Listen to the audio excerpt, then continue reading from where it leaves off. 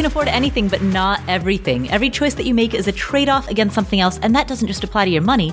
That applies to your time, your focus, your energy, your attention, anything in your life that's a scarce or limited resource. And that opens up two questions. First, what matters most to you? And second, how do you align your daily, weekly, monthly, annual decisions to reflect that which matters most? Answering those two questions is a lifetime practice, and that is what this podcast is here to explore. My name is Paula Pant. I am the host of the Afford Anything podcast, and today we are going to hear from a nationally renowned IRA distribution expert on the surprising case in favor of Roth IRAs and Roth 401ks, Roth tax-exempt retirement accounts. The case for them is stronger than you may realize, and we're going to hear that argument put forth by today's guest, Ed Slott. Ed is a practicing CPA, a best-selling author, and, as I mentioned, an IRA distribution expert. The Wall Street Journal calls him, quote, the best source for IRA advice. Ed is often quoted in the New York Times, the Wall Street Journal, Forbes, USA Today, Kiplinger, Investors Business Daily, and numerous additional national publications and financial publications. He provides a monthly Q&A column to AARP, and he is a contributing columnist to Financial Planning and Financial Advisor and Investment News magazines. He's appeared on many national TV and radio programs, including NBC, ABC, CBS, CNBC, CNN, Fox, Fox Business, NPR, Bloomberg, and Morningstar, to name a few. He is a professor of practice at the American College of Financial Services and a practicing CPA based in New York. He joins us today to discuss his newest book, The New Retirement Savings Time Bomb. So what is this time bomb? We'll learn that right now. Before we get into today's episode, we have a transcript. So today's episode is very dense. It's very heady. We discuss a lot of information. And if you want to see it in writing, if you want a written record, if you want to download the transcript, you can get that for free by going to the show notes at affordanything.com/episode 307. That's affordanything.com/episode 307. Download a transcript of today's interview completely free. Highlight it, mark it up, send it to your friends. All right, with that said, here is Ed Slott to discuss the risks that could blow up your retirement plan. Hi, Ed. Hi, great to be here. Thanks, Paula. Oh, thank you so much for coming on the show. Ed, your book is called The New Retirement Savings Time Bomb. What is this time bomb? Sounds daunting, right? Yeah, it sounds scary. A retirement savings time bomb. Yeah, that's what most people don't realize it. That's the growing, compounding, building unpaid debt in your retirement account. I call it the ticking tax time bomb. Say that 3 times fast. The ticking tax time bomb. What's happening is most people save the way they were supposed to in their 401ks, and then they retire, they roll it over to their IRAs, and they have all this money saved from maybe 20, 30, even 40 years of work. But what they don't really pick up on most of the time is not all of that money is theirs. A lot of it is owed right back to the government. That's what I call the ticking tax time bomb. And the reason I call this the new retirement savings time bomb, because it might make you ask, Ed, was there an old one? Yes, but now there are new and even more severe threats to your retirement savings, thanks to a number of factors, but one of them being Congress changing the rules. You know, anytime Congress needs money, they almost always look to raid your retirement savings. Why do you think they do that? For the same reason that Willie Sutton robbed the bank, because that's where the money is. There's somewhere around 20 trillion at this point with a T. Forget about billions. That's for pikers now. Forget that. That's minor stuff. 20 trillion in retirement accounts untaxed. So to Congress, it looks like a big, juicy steak. It's the low-hanging fruit anytime they need money. That was the deal we made. Everybody was kind of aware of it, that every time I put into my 401k, I got a tax deduction, or same thing with my IRA. And I knew that in retirement, it would be payback time. But nobody knew it would be this bad. Why? The changes in the tax law, the increasing in account balances. Just look at the market over the last 10 years or so, over the last 10 minutes. Yeah. I mean, these gains, remember, these gains partially already belong to the government, to IRS. That's why I say that time bomb is the growth in the IRA. Now, people might say, oh, look, my account went up $10,000 today. All right, maybe that's $6,000 for you and $4,000 for the government. It's not all your money. Years ago, I used to have clients come in and they were so happy. They would bring their statements. They said, Ed, I can't believe it. I've got $1 million in my IRA. And I would look at them. I said, I would look at the statement and say, that's not your money. It's just temporarily on your letterhead. You're not keeping all of that. Well, how much do I keep? That's the trick here. That's the problem. That's the time bomb. How much of your hard earned money will you get to keep?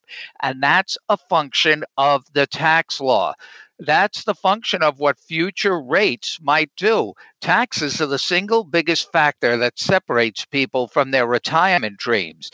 And if we expect, like I do, as you may have read in the book, I expect taxes to go way up at some point to pay off these exploding deficits and the debt we are building up as a country. Living on a credit card at some point, that bill has got to get paid. And where do you think Congress will go? To the money that has not yet been taxed. Like I said, the low-hanging fruit. That's a ticking tax time bomb in your retirement savings. So that's the theme of the book, to move your money from accounts that I call are forever taxed to accounts that are never taxed. Do planning to keep more of your hard-earned money, and do it now. From what you've just said, a couple of thoughts strike me right off the bat.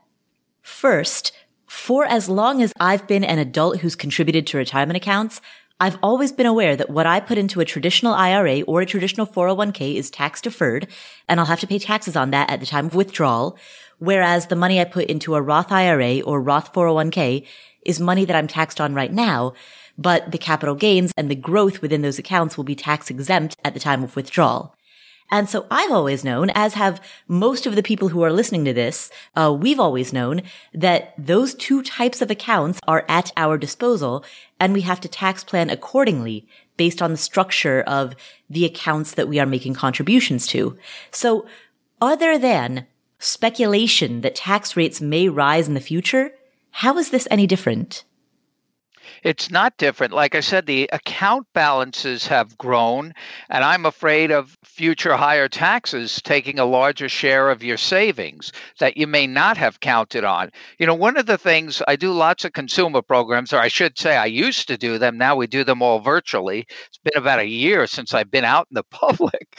But people would say, but Ed, the deal was, just like you said, Paul, I would make these tax deferred contributions, knowing it's tax deferred, knowing I received a tax deduction up front. But the plan was that I would be in a lower bracket in retirement. So I really would be pulling it out at a lower rate.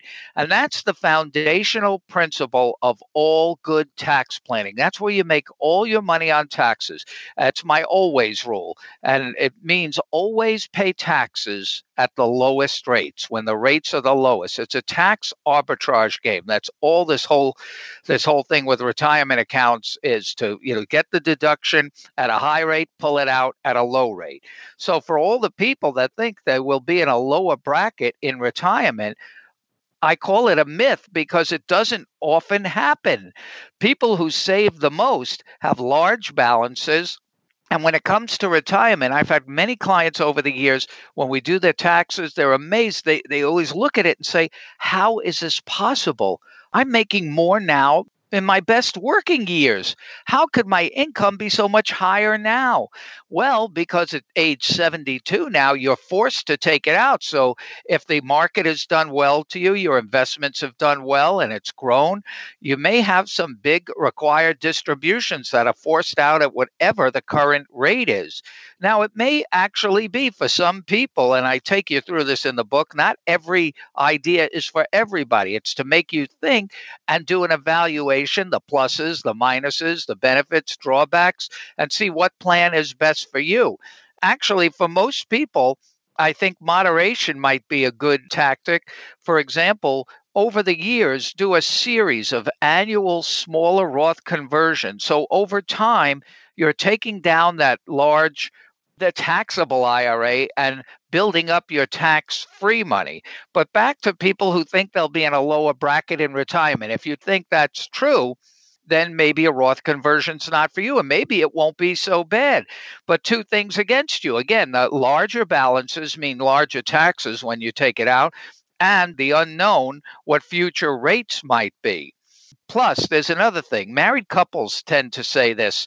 They say, well, in retirement, neither one of us will be working, so we'll be in a much lower bracket. That's only temporarily so, even if that's true, because at some point, the first spouse is going to die. And then what happens in almost every couple, because most couples leave everything to each other, which is fine. That's probably what most people should do. So let's say the husband dies first. He leaves everything to his wife. Now she has all the assets, all the funds, the money, all the net worth, whatever they had together, she has. Now she also has the same income that they both had when they were together, other than maybe an adjustment for Social Security. But essentially, she has the same income they both had when they're together. But now her tax rate goes through the roof because now she's filing as a single individual. So she's got a higher tax on the same income. So that I call in the book the widow's penalty. Most people don't think about that. They just think we, husband and wife, we will be in a lower bracket until one dies. And then the one who needs it most, and the last thing you want is your taxes to go up after you've lost a spouse. The loss, it's like a double loss. You lost your spouse, and now more of your remaining income that you're relying on will be taxed. And we don't even know what future rates are. That's why, Paula, I put in, if you look at the book, I put in the history of tax rates. I don't know if you noticed that in the book. I gave you a full history of tax rates from the 16th Amendment in 1913. So the reason I did that is because Mark Twain had a saying, history doesn't repeat itself, but it rhymes, or that other saying, those who don't learn from history are bound to repeat it. I did that and to show you how high taxes could get. And I highlighted the years many of the listeners on here might be born, people like me, the baby boomers, 1946 through 1964. Those are the years the baby boomers were born. And if you look at that, the top federal tax rate, the top rate, not what most people pay, but the top rate exceeded 90% every one of those years, except the last year, 1964, when it dropped way down to only 77%. Right, but that's the top marginal tax rate. Right, the top rate. But you could follow it down too. The point is, when the government needs money, they can jack the rates up. That's true. That's what I say that the top federal tax rates. It's clear in the book, just to give people a frame of reference. Remember, a large savings account can push you into a higher rate. And not only that, there's other things that add to the tax bill. Something I call, actually all accountants call it this, stealth taxes. You ever hear that term, Paula? Stealth taxes? Yeah. Mm-hmm. These are sneaky taxes that cost you more money because you have higher income. So if you're taking down your required distribution, say at 72 or older, you may be increasing income to the point that other things become more taxable. For example, your Social Security, your Medicare Parts B and D surcharges can go through the roof. You may not qualify for as many benefits, tax credits, deductions like medical deductions, or even things like these stimulus payments or whatever the government brings us in the form of tax credits, benefits, or deductions can be lost. So that's an extra tax caused by having to take money out because of the required minimum distribution. See, that's when I say your plan's kind of out of control. I always say you want your plan, not the government plan. People sometimes ask, what do you mean by the government plan? It means doing absolutely nothing, letting it happen to you, burying your head in the sand. And at 72, you just say, I'm not going to do anything. In fact, I just got an email from somebody who read the book, said, I'm not going to do anything until 72. I'm sure I'll be in a lower bracket. Maybe, maybe not. But I might look at some planning now to reduce the future tax hit because you never know. And that's why I talk about things like Roth IRAs, which I think is the simplest solution for most people, but maybe in moderation. When you talk about investing, anybody who talks about investing always talks about balancing and diversification, not having all your eggs in one basket. I feel the same way with taxes. I believe you should have tax risk diversification. For example, not have all your retirement savings in one big taxable account, just in case rates do go up. So you want to diversify and have something in tax-free territory. And I give you a few ways to do it in the book, but I think the easiest way for most people is to start moving to Roth IRAs, especially when rates are at rock bottom prices now. You could say taxes are on sale now. I don't think we'll ever see them go lower. So even if they stay the same or go higher, the Roth advantage really wins out over time. Right. On this show, we often talk about building out the tax triangle of having assets in Roth accounts, traditional accounts, and taxable brokerage accounts. Do you have a recommended proportion of how it should be balanced along that triangle? For example, a third, a third, a third? It depends on your age. Let me start with young people. There is no triangle. I don't know what the opposite of everything in a Roth is. What shape would that be? I don't know. I guess a point, a single point, a singular point. Monolith or something? I don't know. But young people should only be doing Roth IRAs. The greatest money-making asset any individual can possess is time. And young people have more of it than anyone else. And the way to capitalize on it is to start from $1 Roth only. Start building from the first dollar a tax-free retirement account. First of all, when rates are low, deductions aren't even worth that much. And most young people starting out are not in their peak earnings years. So their deductions, again, are not worth as much. Better to forego the deductions, start building up in a Roth. Imagine I'm in that baby boomer era. I'm in my late 60s. I can only imagine if I was able from $1 to start building tax-free. Can you imagine that, Paula? Like people in their 60s and 70s, if they had the ability that young people have to start out from your first dollar you put in a retirement account to be growing tax-free your entire life, I can't even imagine how good that could be. 2 follow-up questions. Yeah, go ahead. First, does this apply to young people who are high income? Because certainly there are many people who are listening to this who are in their 20s, but they make significant 6-figure incomes in high-paying jobs. So that's the first question. The second question is, how do you define young in this context? Is it only 20s? Is it 20s and 30s? Well, 20s, 30s, 40s, I would say is young. It's your frame of reference, I guess. 20s, 30s, 40s. But take that other question. A lot of young people do have nice salaries. To me, that means they're going to have even much more later on. They're building a strong foundation, and it would still go Roth because rates are still relatively low. Even if you're in the top rate, it's only 37%. These are the kind of people that may be in the top rates for the rest of their lives. And, so if they forego the deduction at relatively low rates, I believe they'll have more later on because if they're already doing well now, I would guess they're going to continue that path and build up a high net worth. And that's the kind of net worth you would like to have a good chunk of that be tax-free. We'll come back to this episode after this word from our sponsors. This episode is sponsored by State Farm. Are you a small business owner looking for insurance that fits your needs and budget? Look no further than State Farm. State Farm agents are not just insurance providers. They're also small business owners who live and work right here in your community.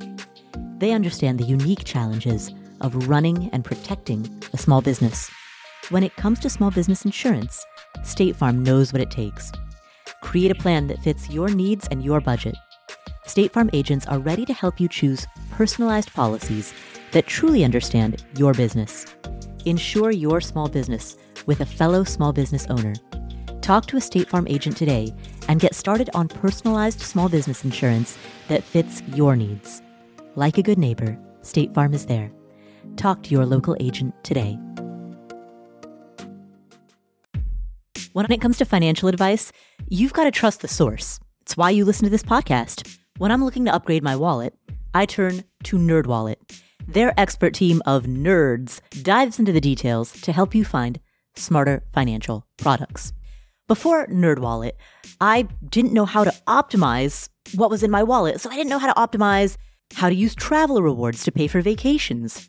But now I've got a new card with more miles, and I'm getting business class upgrades, I'm getting lounge access, I'm getting all kinds of perks that I didn't even know that I was missing out on. What could future you do with more travel rewards? A hotel upgrade, lounge access, wherever you go next. Make it happen with a smarter travel credit card. Don't wait to make smart financial decisions. Compare and find smarter credit cards, savings accounts, and more today at nerdwallet.com. NerdWallet. Finance smarter. As with all cards, credit is subject to lender approval, and terms of each credit card issuer apply.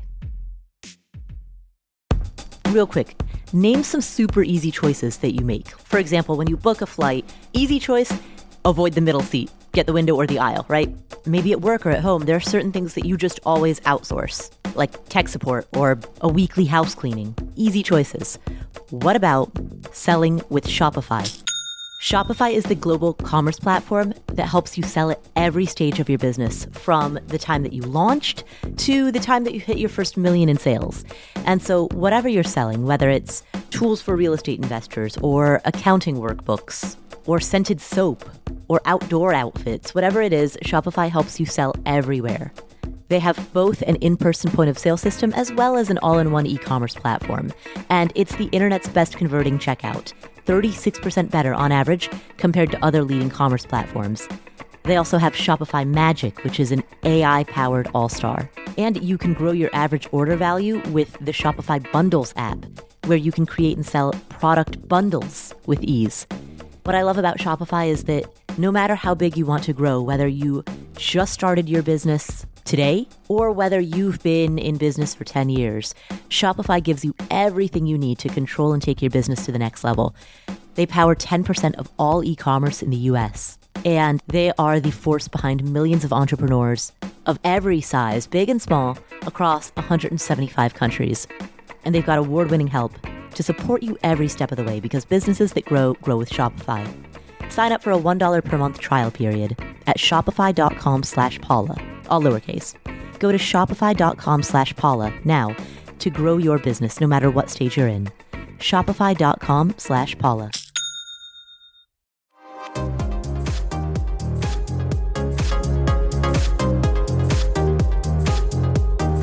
What if there's a year in which they get a significant payout that's above and beyond what they normally expect to get? So, for example, if there's a major sale in their company, they get a giant bonus, a big commission. What if they experience one unusually high income year that they expect will not repeat? Still, they won't go over the 37% right now. Remember, they're locked in at these low rates. Now, I don't know how long these rates will be here. It depends what future rates are. But in general, I believe, and everybody can make their own decision, it's best to get rid of this mortgage. That's what I call the taxes this time, Bob. The taxes on the IRA. It's like a mortgage on your IRA. It just drags it down. And, you'd rather have it free and clear. I learned this years ago. I think a lot of people learned it from their parents years ago. My father bought our house, the first only house we had. He bought in 1957 for $16,000. He took a $12,000 30-year mortgage, and it took him 30 years to pay off that $12,000. And I remember in 1987, I was in my early 30s then, when he finally paid off that $12,000 mortgage over 30 years, he was so happy and proud to own his own home, free and clear. For many people, their IRAs and 401ks will be larger than the value of their home. If you like the idea of owning your own home free and clear, I think you'd love the idea of owning 100% of your retirement account free and clear. Here's the downside, because I always look at every financial decision, any decision in life, you should probably look at this way, but it works well for financial decisions. What's the worst case scenario? What if I'm wrong? What if Ed Slott is wrong? What if taxes don't go up? What if they even go down? I doubt that happening, but let's say I'm wrong about everything. And the worst case scenario is you converted everything. The worst case scenario, you converted everything to a Roth and taxes didn't go up. Here's the great thing. The worst thing that can happen, your consolation prize, is that you've locked in a 0% tax rate on your retirement savings for the rest of your life. And even beyond to your beneficiaries. You've locked in today's low rates. You never, ever have to worry about the uncertainty of what future higher rates can do to your retirement savings. You've locked in a 0% rate. I think that's a pretty good consolation prize. You can't beat a 0% rate. So to me, that's the worst case scenario. In fact, I had an advisor. I was doing one of these virtual, our webcasts. We trained lots of advisors. And a guy got on the program and he said, Ed, you keep saying the same thing I just said to you. Convert to a Roth, take advantage of low rates because that's good tax planning. He said, I was at your big 2-day program in Las Vegas 10 years ago, and you said the same thing, that rates would go up. Well, they didn't. In fact, rates went down. So you were wrong. What do you have to say about that? I said, well, if you had listened to me and converted 10 years ago, think of the gains you've had the last 10 years. They would all have been tax-free now. Okay, additional follow-up question. One of the things that you said about a person who's in their 20s who's making a very high income, we'll say someone in their 20s who's making a solid 6-figure income or multiple 6-figure income, they have a high likelihood of having a high income throughout the rest of their career. However, there are a number of people who are listening to this episode who have ambitions of early retirement and hope that when they turn 40 or when they turn 45, they may be able to either stop work entirely or make the conscious decision to switch to a lower paying, higher fulfillment career and to do so from a position of financial strength because they spent their 20s and 30s accumulating. Should those people also be prioritizing Roth accounts? Well, I think there's a moderation, but if they've done all of that, they will probably have a healthy net worth because I don't think I know about is it the FIRE thing that you're talking about? I know about it. Financial independence, retire early, is that it? Yes, that's it. Yeah. Chances are you're not going to do that unless you've built up a good, healthy net worth, because what's the point of retiring at 40 if you don't have enough money to last you another 30 or 40 years? Remember, under that strategy, many people will be retired, not many, the people who do this will be retired more years than they were ever working. So they were scrimping and saving and putting away. They still, they might be in a lower bracket in retirement, but what might happen is they may have a higher standard of living based on the wealth they've accumulated and need more spending and end up taking more out. And again, they're at the mercy of the future higher rates if rates go up. So maybe there's a moderation. That's why I say tax risk diversification. I think everyone should have something in tax-free vehicles as a hedge against future potential higher taxes. How else can you protect against that? If you have, again, all your eggs in one basket in one taxable IRA, maybe you'll be in a lower bracket, maybe, but maybe not. And, I know some people who do the Roth just for peace of mind. They never have to worry about taxes ever again. And they love the idea that every time the market goes up or their account goes up, it goes up 100% for them. They don't have to share anything with the government ever. Now, I'm not anti-tax or anti-government, by the way. It sounds like some people say that. So I always say I'm more in the Arthur Godfrey school. You ever hear of him, Paula? Nope, never heard of him. An old entertainer from the 50s and 60s. He was a famous TV host, Arthur Godfrey. He had a famous saying. He said, I'm proud to be an American paying taxes. The only thing is I could be just as proud for half the money. And that's how I feel. Anything you can do to keep more money in your pocket, that's where you can make a lot of money in tax planning. You could also lose a lot of money in poor tax planning. And I go through that in the book too. A lot of traps, mistakes people make. That this area, as you said at the opening, you said the book is very dense because this area is loaded, almost strangled with a labyrinth of tax rules. Messing up on any one of them, hitting what I call these tax landmines, can blow up your IRA. So you want to be sure not to fall into those traps too.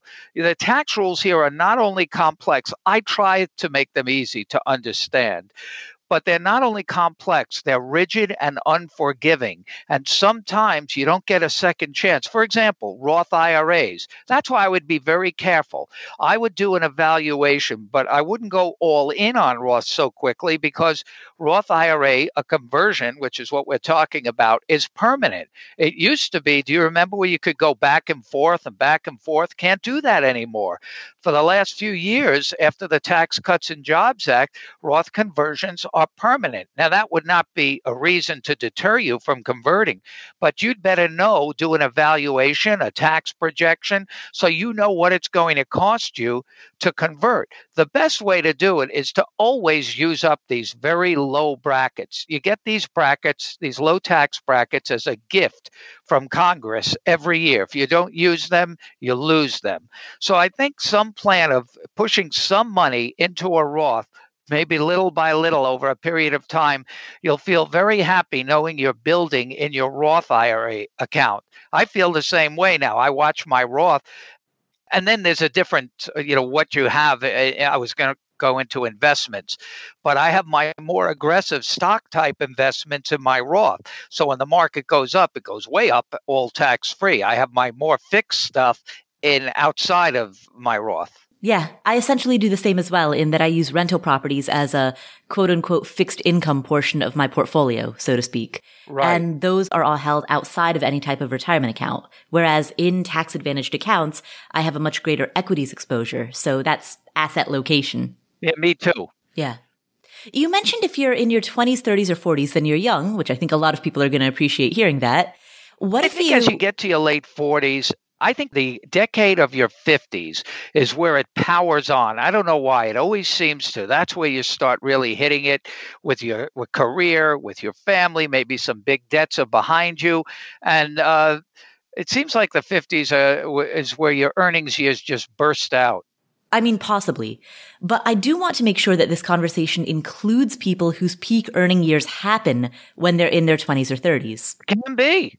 That's great if it can happen. And all the more reason to secure more of your money tax advantaged if you can. Right. So what about people who are in their 50s or 60s? Should they be as focused on the Roth at that time? Well, it depends what they want to accomplish. Some people, I'll go even further. Some people ask me in their 70s, should I convert? And for those people, I tell them, well, why would you convert? For example, I was just working with a doctor. She's in her late 60s. She's converting everything and paying a big tax. Why? Because she'll never need that money. I said, what are you converting for? Because at your age, the cost up front of paying the taxes might not be worth the benefit given your life expectancy. And she said, I don't care about that. I'm never going to use that money. I have plenty of other money.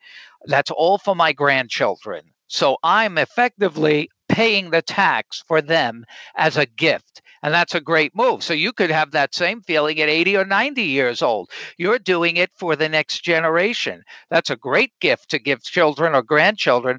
Even if they inherit under the Secure Act with the 10-year rule, they're still getting it all tax-free. And it doesn't even count as a real gift. You're paying the tax that they would have otherwise paid. In the 60s and 70s, that's where you might be more moderate. Remember, at 72, you're forced to start taking money out. So you want to try and keep that amount somewhat lower to keep your tax rate lower going into retirement.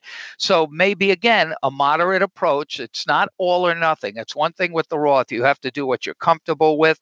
But I think everybody should have something just tax-free in a Roth as a hedge against future tax risk. Do you have any recommended proportions of broadly what percentage of your money should be in Roth accounts versus traditional retirement accounts? Well, I think young people should be 100% Roth. And that's just me because they have the time on their side. And to power it up, accumulate a lifetime of tax-free. Remember, Roth money always grows the fastest because it's never eroded by current or future taxes. So for younger people, I think that's a no-brainer. Only do the Roth at work, do the Roth 401k wherever you can. Just start piling up your retirement savings and never having to worry about what to do if Congress jacks up the tax rates. Actually, if Congress raises the rates, whenever tax rates go up, anything tax-free like a Roth becomes immediately more valuable. For example, let's say, I hope it never happens, but let's say tax, just to make an easy example, if tax rates go up to 50%, if you have a Roth IRA, your money's worth double what an IRA is worth, because now an IRA is only worth half. For the top marginal tax bracket, that would be true. Right. Or whatever, if that's the amount you're paying. It depends where you fall in. So I don't know if there's a general rule. Everybody has to do what they're comfortable with. Like, I may be an outlier, but I'll tell you how much I have. I usually don't give away my net worth, but I'll tell you how much I have in my traditional IRA. Zero. Well, in 2010, when I was telling everybody to do it, do you remember what happened in 2010, Paula? In 2010, that was right after the Great Recession. So to my recollection, we were in the process of recovering from the Great Recession. All right. Congress opened up the floodgates. It used to be if you made more than $100,000, you didn't qualify for a Roth conversion.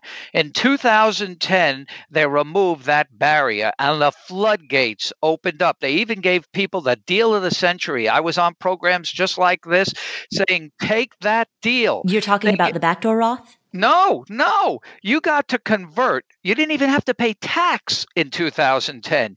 You got to spread the income over 11 and 12 over 2 years. I used to tell people, do that. The government is giving you an interest-free loan to build a tax-free savings account.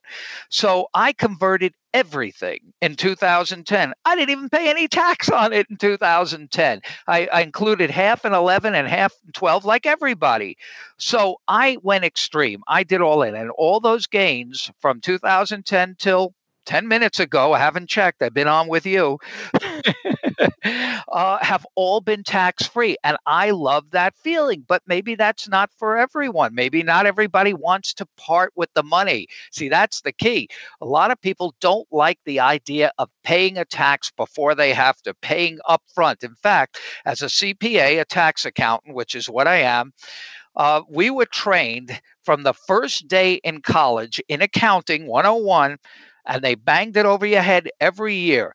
Never, ever pay a tax before you have to. Always defer. Put it off. That was the mantra. That's how all businesses ran. Defer. In fact, if when you were a kid and your mother told you to do something and you said, not now, Ma, I'll do it later, you would have been an accountant because you were trained to defer and put things off. But over the years, I became, when I saw what tax rates can do, how you could make money on the tax rate arbitrage, I became a recovering accountant. That was the watershed moment in 2010 when I went all in, paid the tax up front. I took the deal of the century that Congress gave us. In fact, I named the chapter in my book, Congress's single greatest gift, or Congress's best gift. I call it something like that. And I'm pretty tough on Congress in the book. But that was a watershed moment, the ability to just dump that in. But not everybody is comfortable paying a tax up front.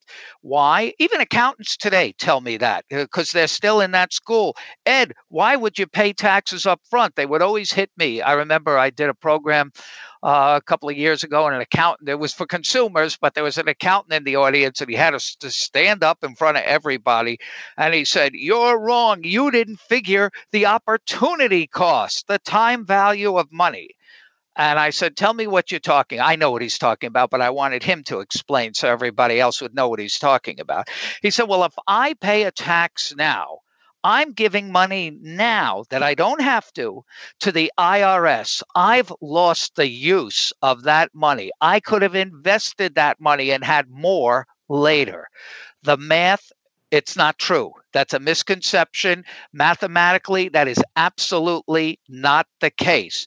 If the tax rates, mathematically, if the tax rates are the same at conversion and when you take the money out, and you're comparing apples to apples, tax rates are the same, and your investment return is the same, the outcome is exactly the same. There is no lost opportunity cost. But if rates go up, then the Roth is a big winner. Right. Well, and the other piece of it is that in your book, you run through the math showing how if a person were to invest equivalent amounts in a Roth account versus a traditional account, it would come out the same. Right. But with a Roth account, all right, let me back up a bit. So you make $1,000 with a... Well, let me give you the simple example I gave you in the book. Is that what you were going at, that example for the opportunity cost example? I was about to say something slightly different. Okay, go ahead. So you make $1,000. If in scenario A, you invest all $1,000 because that's tax deferred money into a traditional IRA, or invest $700, which is that $1,000 after taxes, into a Roth IRA, and then you let that ride for 30 years, at the end of those 30 years, you have the same amount of money. Mm-hmm. But if you were to invest the full, in this alternate scenario, if you were to invest the full $1,000 into a Roth IRA, meaning that you do not make that adjustment, you're functionally investing even more money because it's unadjusted, and therefore you come out ahead with the Roth. Oh, yeah, way ahead. I did the worst case scenario. I said you took the tax out of the Roth. I did the worst case scenario, and you're exactly the same. So there's no opportunity cost. So this is the secret to the whole book. The secret to having more later on to use the tax code is to pay the taxes now up front, the tax rate arbitrage. That's the secret to the book. You know, these books, Paula, that are out there, they tell you the secret at the end, or they never tell you the secret and you have to figure it out yourself. One of my favorite books does that. The book I've been reading since college, Napoleon Hill's Think and Grow Rich. Every chapter, he reminds you there's a secret, but never tells you what it is. I'm telling you the secret. And this reminds me of an old saying on secrets. I don't know if you remember the old saying by Benjamin Franklin. He said, 3 people can keep a secret if 2 of them are dead. I've never heard that. Yeah. But I'm giving you the secret so you could share it with everybody. To get rid of that mortgage, pay it off now. Then your money can explode and compound for the rest of your life. In almost every case, you'll have more later. But if I'm wrong, the worst case scenario is a 0% tax rate for the rest of your life. We'll come back to this episode in just a minute. But first, Dell Tech Fest starts now. To thank you for 40 unforgettable years, Dell Technologies is celebrating with anniversary savings on their most popular tech. For a limited time only, save on select next-gen PCs like the XPS 13 Plus, where you can make the everyday easier with Windows 11. Plus, curate your dream setup with great deals on select monitors, mice, and more must-have electronics and accessories. When you shop online at Dell.com/deals, you'll have access to leading-edge technology and free shipping on everything. Again, that's Dell.com/deals. Attention, entrepreneurs, small business owners, anyone with a side hustle. If you've got a business and you are looking to connect with your customers or your clients, or maybe you're a musician and you're in a band and you want to connect with your audience, if you have any type of an audience or a customer base or a client base, then check out Constant Contact, because Constant Contact makes it really easy to promote your business with email marketing, SMS marketing, social media posting, event management. They've got an award-winning marketing platform that has helped millions of small businesses. And so you can use Constant Contact to sell more, to raise more, and to fast-track your growth. And if you don't know a lot about marketing, that's fine. Constant Contact has automation features and writing assistance tools.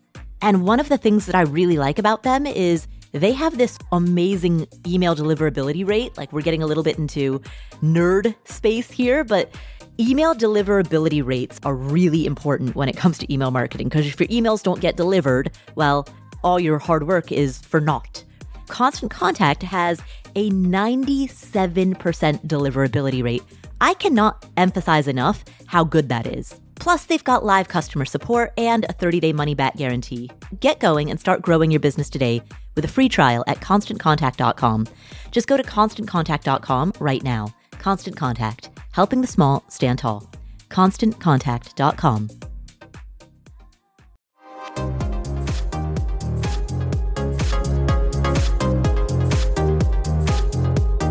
Okay, let's discuss what's new and what's next. Can you tell us about the changes to the tax code that resulted from the passage of the Secure Act, which passed at the end of 2019? Yeah, it was effective in 2020, and it upended planning for people that had been planning on constant rules they relied on, because that's what you have to do for retirement. It's a long-term plan. And they were relying on rules that they thought would stay stable and in place. They wanted certainty, and they set up their plans to do something called the Stretch IRA. It's not a real thing. It's just a name that was given to the ability in the tax law for decades to be able to leave whatever you have left over of your IRA or 401k or other retirement account to your children or even young grandchildren, and they could stretch or extend the tax deferral and the payouts over the rest of their lives, going out, if you had a young grandchild, 60, 70 years. Imagine the power of that deferral and the growth on that account. What a legacy to leave to children and grandchildren. Well, Congress didn't like that. They felt, of course, it goes back to the same thing. They needed money. Where did they go? They raid retirement accounts. Why? Because that's where the money is. So they saw an opportunity to accelerate the tax, not wait 70, 80 years. So they eliminated in the Secure Act the Stretch IRA. Now, a lot of people were bent out of shape that made plans relying on it. And there's an old CPA saying, we always say tax laws are written in pencil. So you really can't trust Congress to keep their word on tax laws when things happen. And that's exactly what happened here. What Congress did in the tax law by eliminating the Stretch IRA, why did they do it? They felt retirement accounts like IRAs and 401ks should be for retirement, not as a wealth transfer vehicle or estate planning vehicle to transfer funds to the next generation, children or grandchildren. So they devalued the IRA as a wealth transfer vehicle by eliminating the Stretch IRA and replacing it with a 10-year rule for most non-spouse beneficiaries. Spouses are exempt. They'll never have a problem. But even with spouses being exempt, at some point, the first spouse is going to die, then they'll be single, and the beneficiaries, again, will be a non-spouse. So they will have to take that money out by the end of the 10th year after death, which means all of that tax building up in these accounts will be accelerated into or bunched into a 10-year period after death. There are planning alternatives. One way around that somewhat is the Roth IRA, because at least there's no tax. Still has to come out in 10 years. Life insurance turns out to be a better solution, because with a life insurance, even if you're naming a trust for it, you could simulate the Stretch IRA, and you never have to worry about RMDs or tax rules or even the tax, because it comes out tax-free. So all Congress did, as usual, is shoot themselves in the foot, playing catch-up. All they did is incentivize all of us to do the better planning we should have been doing all along. So IRAs are now a less valuable asset to leave to beneficiaries, and life insurance stepped up as a more valuable asset. I'm talking about permanent cash value life insurance, which can double as a retirement account, a tax-free retirement account. Again, I do not sell life insurance, but I look at the long-term big picture. When a client tells me, and every client I ever had that saved a substantial amount in their retirement savings, they wanted three things: larger inheritances, more control, less tax. You can get that with life insurance where you can have this windfall come in tax free. You may be able to access the cash value tax free during your lifetime. You could even use it to cover yourself for long-term care expenses. That's what I did personally. I have one of these new policies I just upgraded about 5 or 6 years ago, and I have this cash value policy, but it also has a long-term care rider. So if I happen to need long-term care, this is the thing everybody's the most afraid of, running out of money, the big ticket items, the nursing home, the nurse's aides, all these heavy medical expenses, it can be taken out of the life insurance policy. Why did I do that? Because the last thing I want to worry about if I need that kind of expensive care is to rely on my kids to come up with the thousands of dollars every month that might be needed for my care. I wanted to have this taken care of on my own. They'll still get plenty. I'm not worried about them, and neither should you. You always worry about yourself first. One of the things you should know, the greatest gift you can give to your family is the gift of your own financial security, your own. You have to take care of yourself first. So this is where this can help. You can actually dip in. I'm oversimplifying it, but with the cash value policy, and you should always speak to professional advisors on this. Remember, I'm giving you a 30,000-foot view, big ideas, but you carve them in. I'm giving you kind of a block of clay, and you have to carve it and customize it to your own family dynamics, your own wealth, your own personal situation, the facts and circumstances. Everybody's different, but these are big ideas that can leave you with more for you to enjoy during your life, more for your retirement, more for your loved ones, and my favorite, more of it tax-free. Okay, I have 2 follow-up questions, and this goes back to our conversation about Roths. The first one is that you made the comment a few minutes ago that the tax code is written in pencil. That's right. How is it then that we can be confident that the assets inside of a Roth account will be tax exempt at the time of withdrawal? That Congress won't pass some type of a law in the future that says, just kidding, we're pulling the rug out from under you and that 0% rate you thought you'd locked in is no longer so? That is the best question you ever asked, and that's the number one question I get at every consumer seminar. Somebody will always stand up and ask that same question, just not as nicely as you said it. Well, thank you. The question is, Ed, can you trust the government to keep their word that Roths will always be tax-free? And I say this in the exact same words in the book. Of course not. You can't trust Congress as far as you can throw them. They can change the laws anytime, but it's here now. And now you want to take advantage of it. They won't double tax people. That would just be outrageous. So they would grandfather people that are in. You're not going to pay tax twice on the money, but they could trim around the edges, kind of like they did with Social Security. I'm telling you, if you ever speak to some people on Social Security or older people, they will never let you forget that when Congress changed the law, I don't even remember when that was. I think it was in 2 stages in the 80s and 90s, but they're like an elephant. They never forget. They say, oh, but remember Congress, and they always bring that up. Congress, they made Social Security partly taxable, and that wasn't supposed to be. How can we trust them here? Well, you can't, but the laws are here now to take advantage of it. I think they will grandfather anybody that's in it. I would say get it while it's here. But I have another reason why I don't think they're going to tinker with it. They might fiddle with it around the edges. In other words, they won't tax it per se, but they'll use it to create, remember I talked about those stealth taxes earlier, Paula? Yeah. They'll say, yeah, your Roth money is tax-free. You paid for it. We're not going to touch that. But we're going to add it into the calculation to see what other items might be more taxable. You know what I mean? The stealth taxes. What benefits you qualify for, that sort of a thing. Yeah, that's the sneaky way. That's why they call it the stealth taxes. But here's the reason I don't think they're going to do anything to hurt the power of the tax-free power of the Roth. You know why? Congress won't touch it because they're the worst financial planners on earth. Here's what I mean. You ever see the movie Dave? It's an old movie.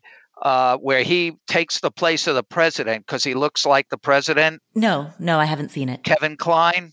No. And he's an accountant. not Dave. Dave is the president, but he has to meet with his cabinet. He's not the real president, just somebody that looks like him.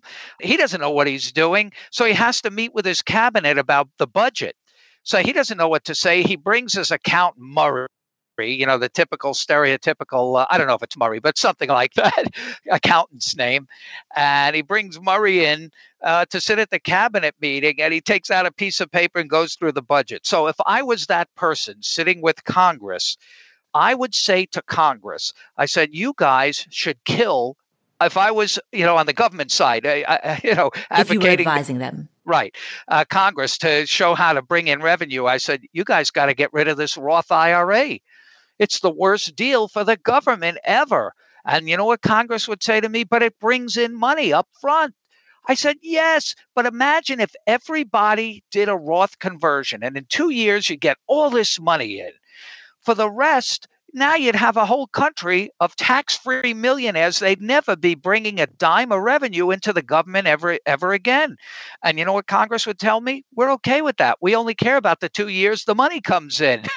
They're so short-sighted that if I was the accountant for the government, I would say get rid of it. But I'm not. I'm here for everybody else to take advantage of their short-sightedness. They use the Roth as a revenue raiser because they know it brings in money. In almost every tax bill recently, that's what happened when I told you about it in 2010. When they opened the floodgates and let wealthier people convert, they got a ton of money. Why do you think they did that? Why do you think over the years they've been relaxing Roth rules, opening up Roth 401ks, Roth 403bs, encouraging people to put money in the Roths because they get their tax money up front? They're short-term thinkers. Just like I say on the show here, don't be short-term, short-sighted, and worry about paying tax now when you can have more later. They're on the other side. So in a lot of the tax laws, or the way they're written, is they have all these things that cost money. At the end of each tax law, or most of them, they have how are they going to pay for it, except these last few, they just gave up. There's no way to pay for it. But most of them, they have the revenue provisions at the end, how they're going to pay for it. In almost every case, that's where they put the enhanced Roth provisions. They put it in. That's what Congress looks at the Roth as, the golden goose, the thing that raises revenue, even if it's only short term. So that's a reason I don't think they'll ever touch the tax-free feature of the Roth, because it brings in money to the government. Yes. So what you're saying is that we've historically seen, at least over the past decade, we've historically seen a pattern. Expansion of the Roth. We've seen a pattern of expansion. Yeah. Right. Matter of fact, in the last go-round of tax negotiations back to the Tax Cuts and Jobs Act a few years ago, do you remember a provision being bandied about called Rothification? Rothification. I've heard the term, but I don't recall the debate around it. The government, Congress came up with that. They said, let's get rid of 401ks and IRAs. Let's force everybody to go Roth so we get all this money up front. And I was saying, good. But it never happened. But that's how they look at the Roth. That's why I don't think anybody will ever touch it. It brings in too much money, and they're too short-sighted to look beyond the 2-year budget cycle. Okay, so I've got one more question about the Roth, and after that, we're going to go to a question from an audience member. You had mentioned earlier that you have zero in your traditional IRA. That's right. And I'm very similar. I have precisely $1.59 in my traditional IRA. I have used the backdoor Roth strategy to put the bulk of my IRA contributions into a Roth account. Now, for my 401k, my employee contributions all go to a Roth 401k, but the employer contributions, which I pay myself through my own company, have to go to a tax-deferred account. For people who are listening who are in situations where their 401k or a portion of their 401k, because it comes from their company, has to go into a pre-tax account, is there anything that we can do to Rothify that? Well, if they want to go to a Roth, they can do an in-plan Roth conversion. They can convert those funds. They can't be contributed to the Roth because it has to go to the pre-tax. But if the plan allows, not all do, but most do, they may allow you to do an in-plan Roth conversion where you transfer the funds from the 401k side to the Roth 401k side, and you'll pay tax on that like any Roth conversion. And it might be a good idea if you're in a low bracket like this year. Right. Right. Okay. So for the people who are listening, would the next steps be to talk to their HR department to find out if their plan allows for an in-plan Roth conversion? Right. First, you have to make sure they have a Roth 401k, obviously. Right. Exactly. Okay. Well, I will talk to my HR department, which is myself, and I will figure that out. Let's move to a question from an audience member. So this question is actually a 3-part question, but all 3 parts are related to different elements of tax planning. And this question comes from an audience member named Pep. Now, because Pep asks 3 very different questions, we're going to play this question in 3 pieces so that you can answer each of Pep's 3 questions individually. Okay. So let's start with the first portion of Pep's question. Here we go. Hey, Paula. My nickname is Pep, short for Peppermint. First, I want to shout out to you and all of the Afford Anything community. Thank you so much for sharing your knowledge and just being a wonderful human being. I'm also a student in your first rental property and acquired my first rental property during a pandemic. And it's still worth it. Challenging, but worth it. So again, thank you. My question is centered around retirement. My current job offers a 401k where we can invest in a 401k as well as a Roth 401. And I am wondering what your thoughts are around percentages between those 2 types of accounts. My future income in retirement is a big question mark. I'm in my mid-40s. I don't anticipate to retire for another 15 plus years if I ever retire. I have no idea if my tax bracket is going to be higher or lower in the future. So if you don't really know the future, what would you say would be a way to think about your split between a Roth and a regular IRA inside my 401k? Well, that's a good question.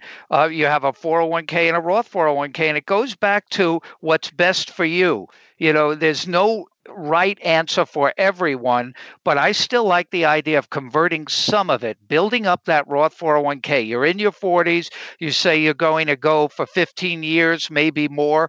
I think as you get closer to retirement, you will like looking at that Roth 401k building, knowing you'll never have to pay tax on that money and you'll never have to take it out. That's one of the big benefits of the Roth.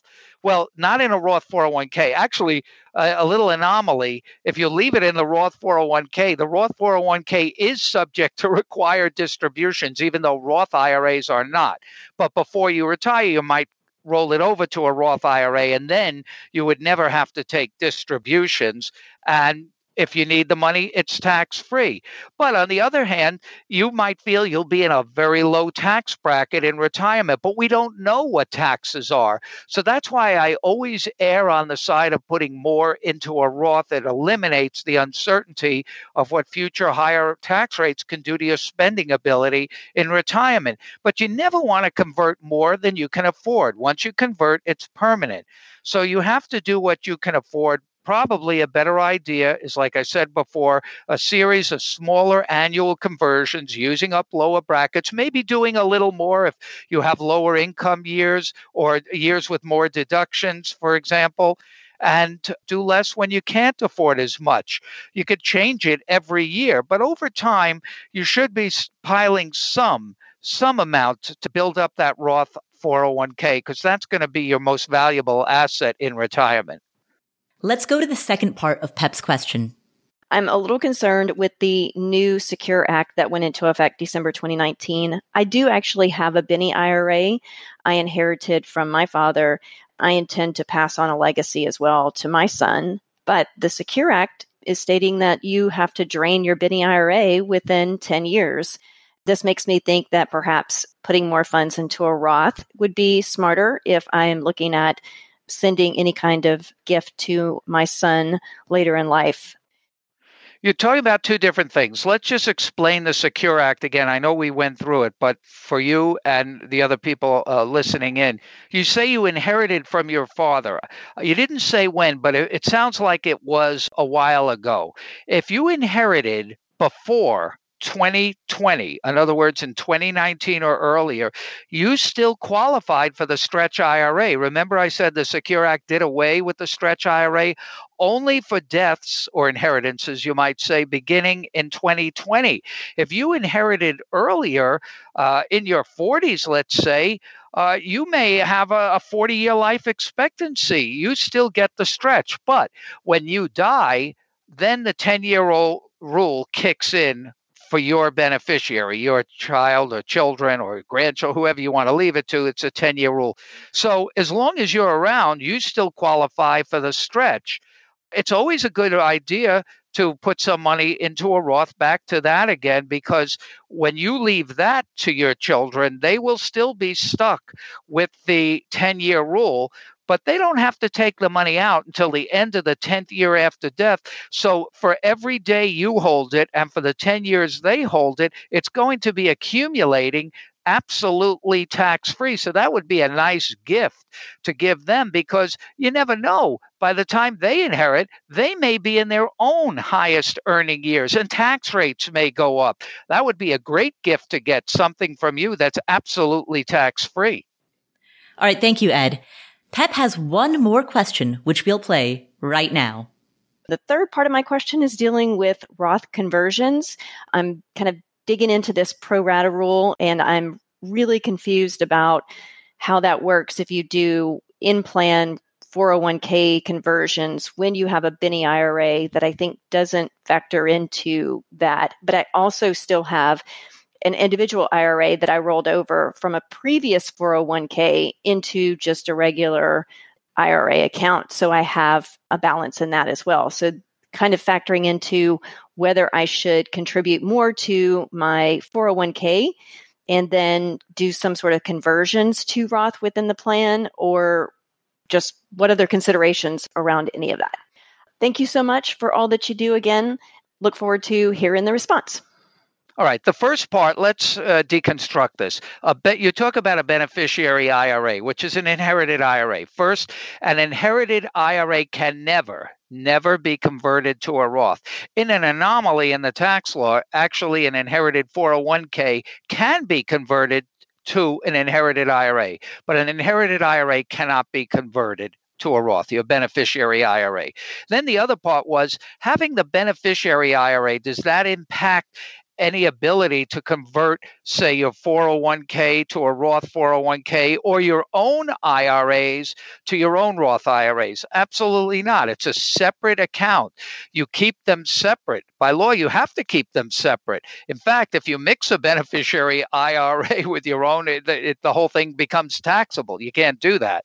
So it's a separate account. Beneficiary IRAs can never be commingled or mixed with your own IRA. They have nothing to do with your own IRA or your own 401k.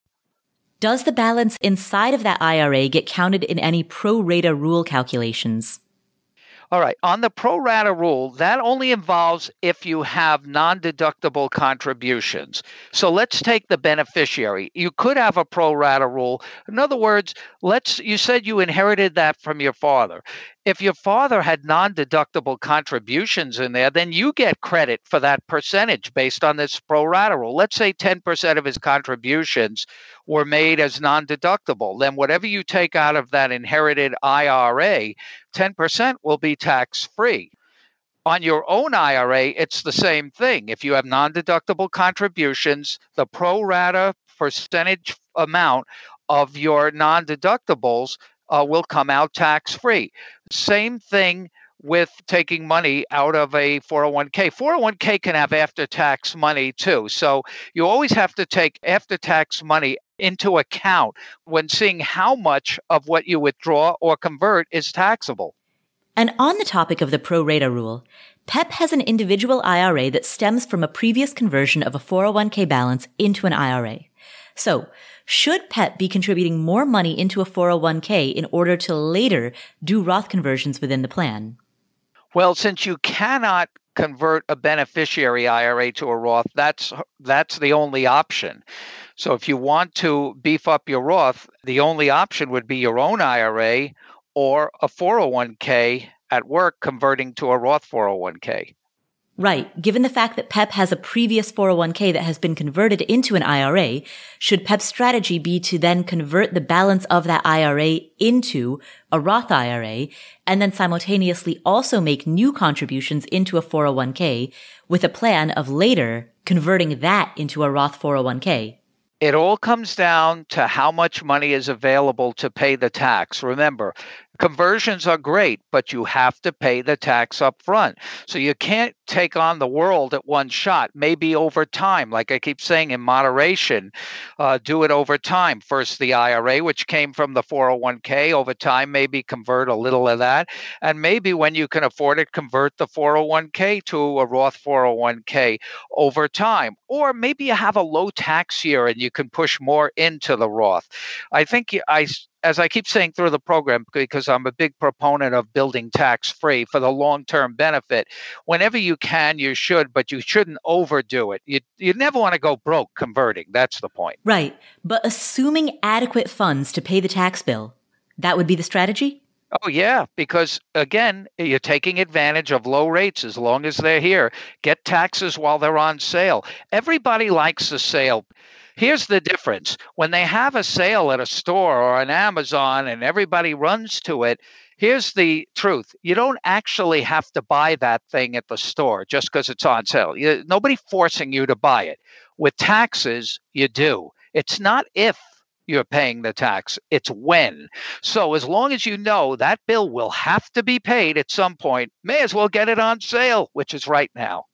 Excellent. Well, thank you so much, Ed, for answering Pep's question and for this discussion on the power of Roth accounts to help people build wealth for the long term. Thank you, Ed. And you can pick up a copy of Ed's book, The New Retirement Savings Time Bomb, wherever books are found. What are some of the key takeaways that we got from this conversation? Here are 4. Number 1, Roth retirement accounts are an excellent way to beat the ticking time bomb. There's a reasonable likelihood that tax rates could increase. Tax rates are currently at historic lows when viewed as a comparison of top marginal tax rates over the span of the last century. Given that tax rates are at or near historic lows, there's a reasonable likelihood that tax rates will increase in the future. Therefore, it makes sense to put at least a portion of your money, and if you're young, a significant portion of your money, into Roth retirement accounts, such as Roth 401ks and Roth IRAs. Ed says that this holds true even if you are earning a high salary, if you're earning 6 figures. If they forego the deduction at relatively low rates, I believe they'll have more later on, because if they're already doing well now, I would guess they're going to continue that path and build up a high net worth. And that's the kind of net worth you would like to have a good chunk of that be tax-free. If you're younger and you're not earning a high salary, then Ed says the deductions from other types of accounts, such as traditional 401ks, traditional IRAs, are not worthwhile when compared to the benefits of a Roth account. That's another way of saying the people who get the biggest advantage are people who are young, 20s and 30s, and who don't make a lot of money. But even if you're young and you do make a lot of money, you still get a big benefit. Now, if you're in your 50s and 60s, then Ed says it depends on your goal. He cited an example of a doctor who converted to a Roth because she wanted the money to be tax-free for her grandchildren, given that she didn't need the money. So making the Roth versus not decision when you're in your 50s and 60s depends on timeline, since age and timeline are not necessarily synonymous. Now, with all of that said, Ed says to still be careful. You don't need to go all in on Roths immediately. Do your own research or speak with a tax professional to see what strategy works best for your situation, your age, your goals, your timeline, and your comfort level. And so that is key takeaway number 1. There's a reasonable likelihood that tax rates may rise at some point in the future, and as a result, it behooves many of us, even those of us in our 50s and 60s, and even those of us who make high salaries, to look at putting a portion of our assets into Roth accounts. Key takeaway number 2. Beware of the widow or widower tax. Many couples plan for retirement together without thinking about the consequences of one of them passing. Most couples leave everything to each other, and when that happens, unexpected tax penalties may not be far behind. So let's say the husband dies first. He leaves everything to his wife.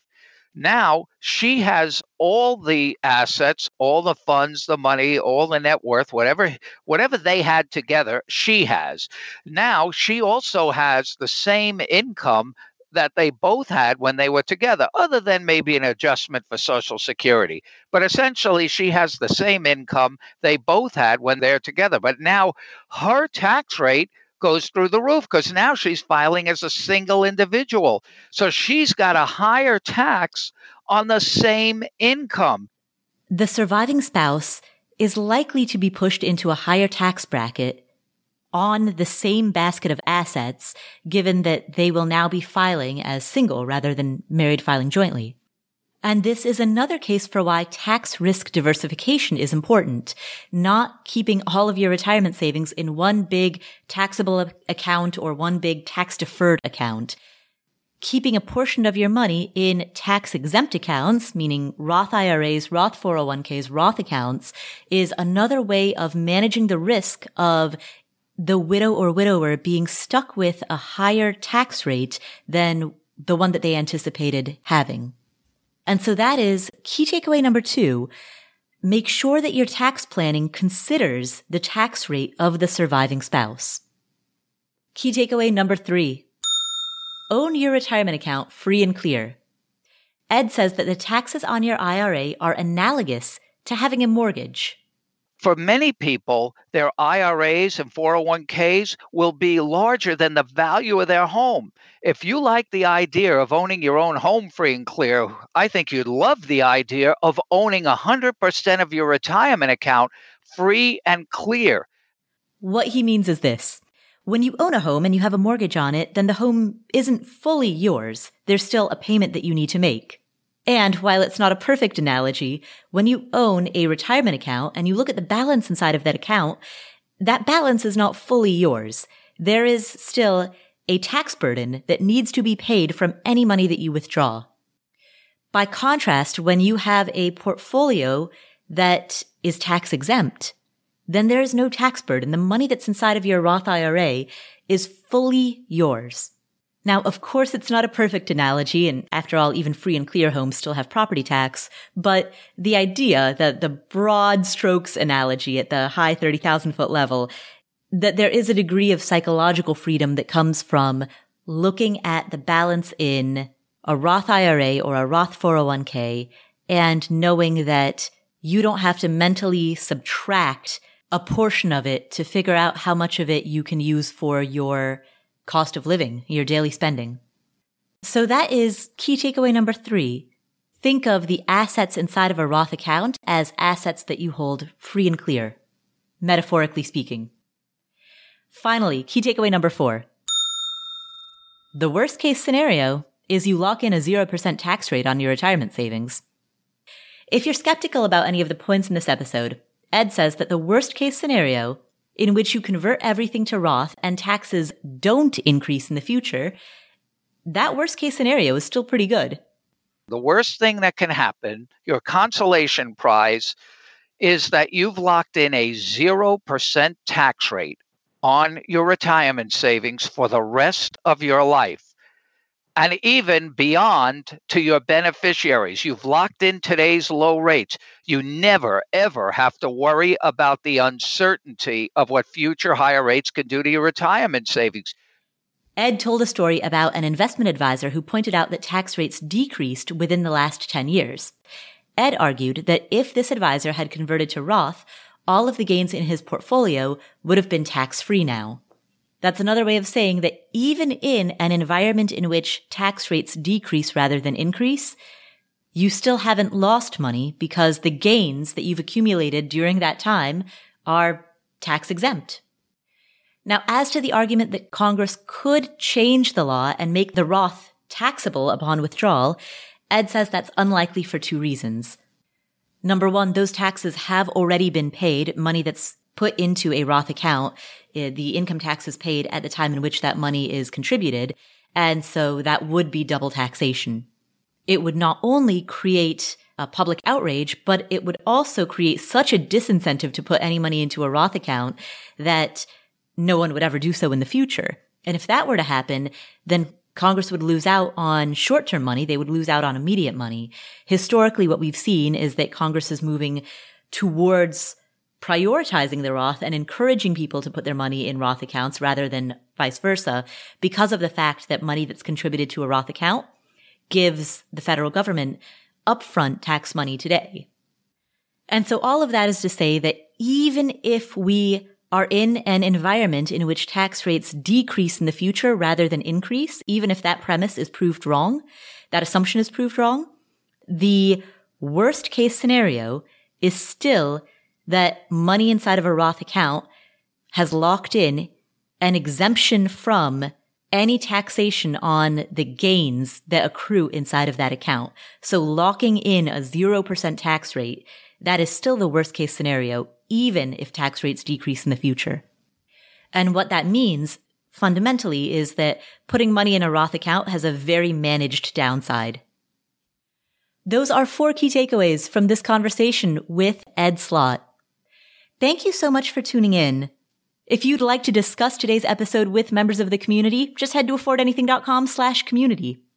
And if you would like a free transcript of today's episode, go to our show notes page. The show notes are available at affordanything.com/episode 307.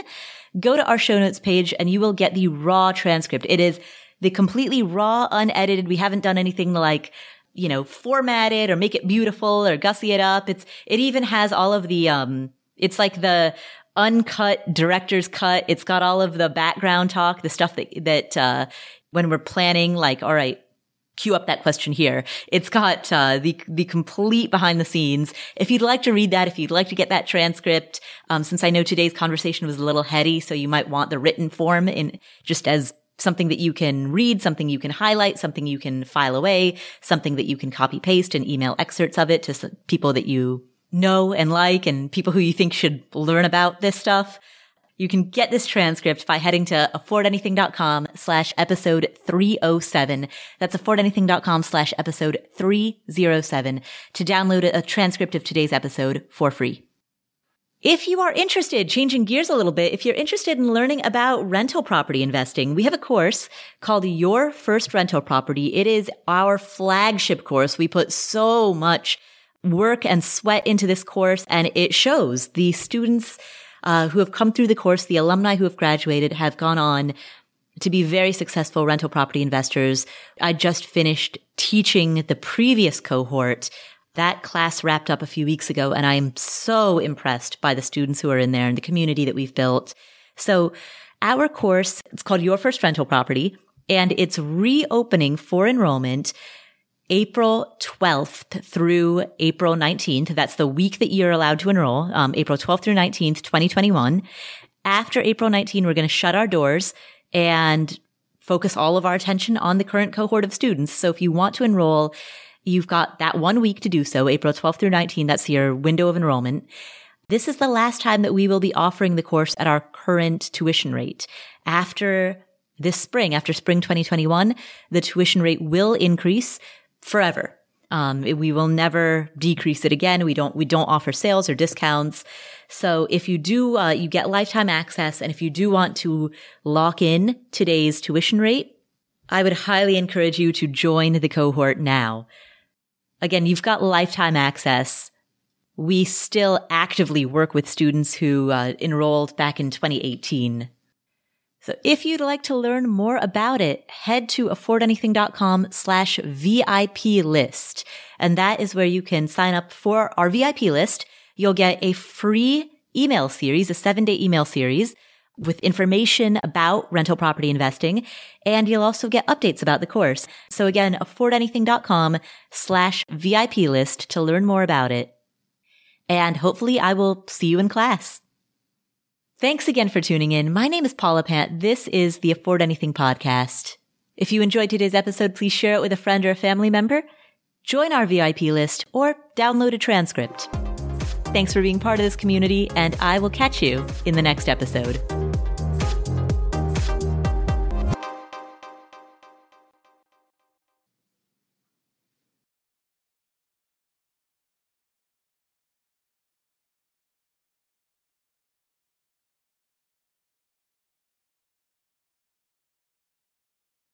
Hey, just a quick reminder that we're doing bonus interviews every Friday on Stereo. So in the past, we talked to GameStop investors. We talked to Erin, who is the chief sanity officer here at Afford Anything. So she and I talked behind the scenes, how we run things.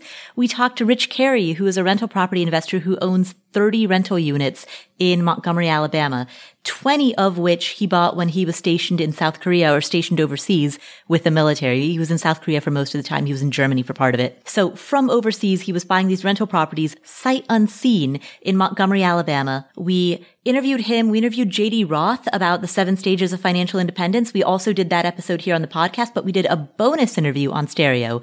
So those are the types of great conversations that we do on Stereo. These are live interviews. In order to listen to it, just go to stereo.com/PaulaPant, download the app, and you will be able to listen to our Friday bonus interviews. So again, stereo.com/PaulaPant, PaulaPant. Download the app, and I'll see you in the Friday bonus interview.